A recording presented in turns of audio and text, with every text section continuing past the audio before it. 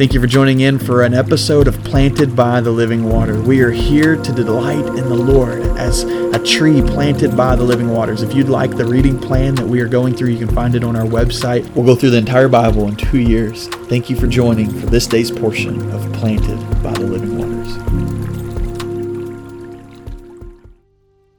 Welcome to episode 150 of Planted by the Living Waters. Today's reading comes from Psalm 36. And I want to read Psalm 36 together with us and really just come with a prayerful sense, a gratitude of who God is, because it's going to contrast our wickedness and our how desperately wicked we are, but then how faithful and amazing God's love is. And we're going to see this contrasted. And I just want to spend time worshiping with you today as we read this psalm, as it truly is worship and when we recognize this. And so Psalm 36 says, "An oracle within my heart concerning the transgression of the wicked person. Dread of God has no effect on him. For with his flattering opinion of himself he does not discover and hate his iniquity. The words from his mouth are malicious and deceptive. He has stopped acting wisely and doing good. Even on his bed he makes malicious plans. He sets himself on a path that is not good, and he does not reject evil.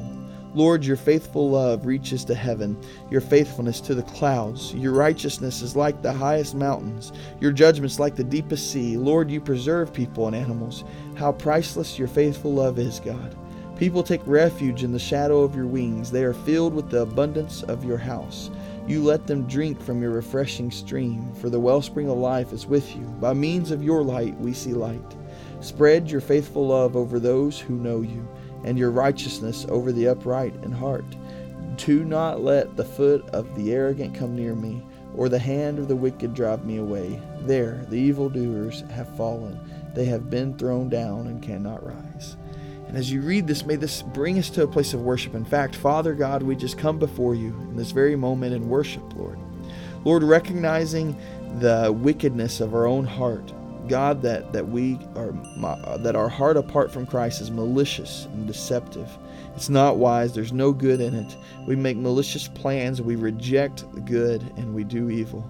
We have flattering opinions of ourselves. We're the most prideful people, Lord, and to not discover, to not know and hate our iniquity, Lord, just shows us just how broken we are, Lord. But in that place, your love reaches even to heaven. Lord, your faithfulness to the clouds and your righteousness to the highest mountains and your judgments to the deepest seas.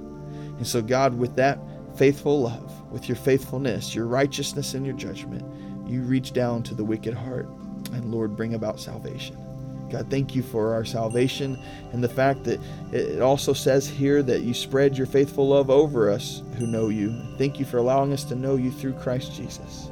And in that, your righteousness is over us as well, because we are upright in heart only because of the work of Christ. So, Lord, thank you for the movement of Christ and the work of Christ in our lives, bringing us from a place of desperately wicked to a place of righteous and loved. Lord, we love you, and it's in the name of Jesus we pray. Amen.